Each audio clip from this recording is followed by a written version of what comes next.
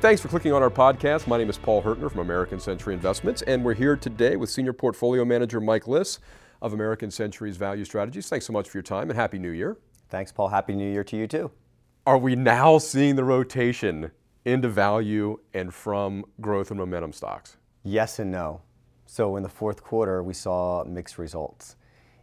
In September, and it carried through into October, value did outperform growth, and you saw a rotation into the more cyclical names in which value has a focus right now, because that's where we see some of the better risk rewards. As we move back into November and December, growth again took over, but this time cyclicals did not get crushed. They still went up with the market as well. So growth still continued to lead into the end of the year and in the fourth quarter, but the disparity between the two was not as wide as it's been over the last 3 years. So tell me what that does for your mindset going into 2020 then. We think that the valuation discrepancy, which is near all-time highs between value and growth, really provides a great opportunity for our clients to capture a move back to value. So when we look at the totality of what you're talking about, relatively historically low rates, a strong job market, a good economy, what do you take out of that in terms of your specific area of expertise in the value vertical?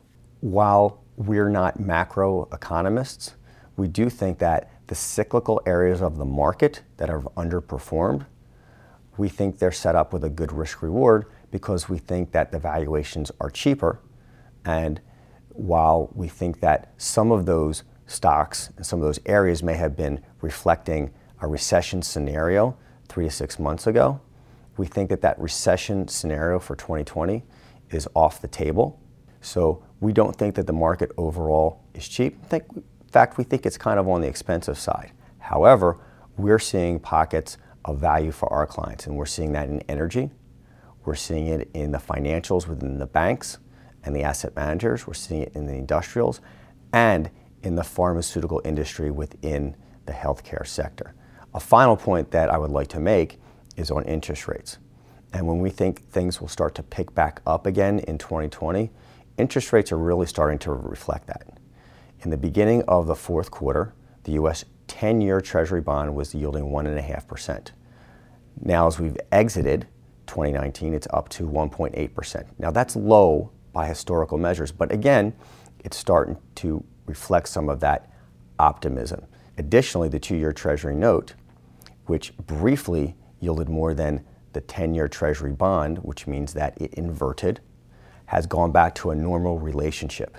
And the 10-year Treasury bond is now yielding more than the 2-year Treasury note. And that's important because that, again, shows a little bit more optimism on the economy. That's a more normal relationship. And while that spread of 20 basis points is low by historical measures, it is pointing, we think, in the right direction. What worries you? We all know the unknowns do, but what else? But there are still things that worry us. And some of those things include, you never know what is going to come from the president. A tweet tomorrow on the price of oil could send price of oil tumbling. A tweet tomorrow on the trade negotiations between the U.S. and China, that could result in cyclically sensitive stocks, which we think are good risk rewards, heading the other way. I'd say another thing that worries us, people get complacent about inflation. And when they get complacent about inflation, then they start to gravitate towards higher yielding stocks that are low volatility stocks. And they ascribe high valuations to those stocks. Areas like utilities, consumer staples, real estate investment trusts. Those are bond proxies. And if investors think that inflation will be low for the next 10 years, they're going to gravitate toward those areas and push them up. We already think they're expensive. While we don't think that inflation is going to take off tomorrow, we think that investors are being somewhat complacent about inflation.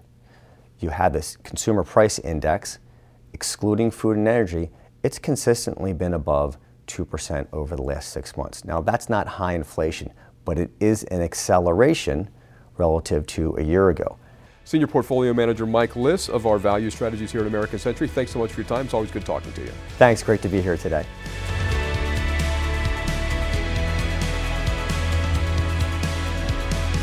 The opinions expressed are those of American Century Investments or the portfolio manager and are no guarantee of the future performance of any American Century Investments portfolio.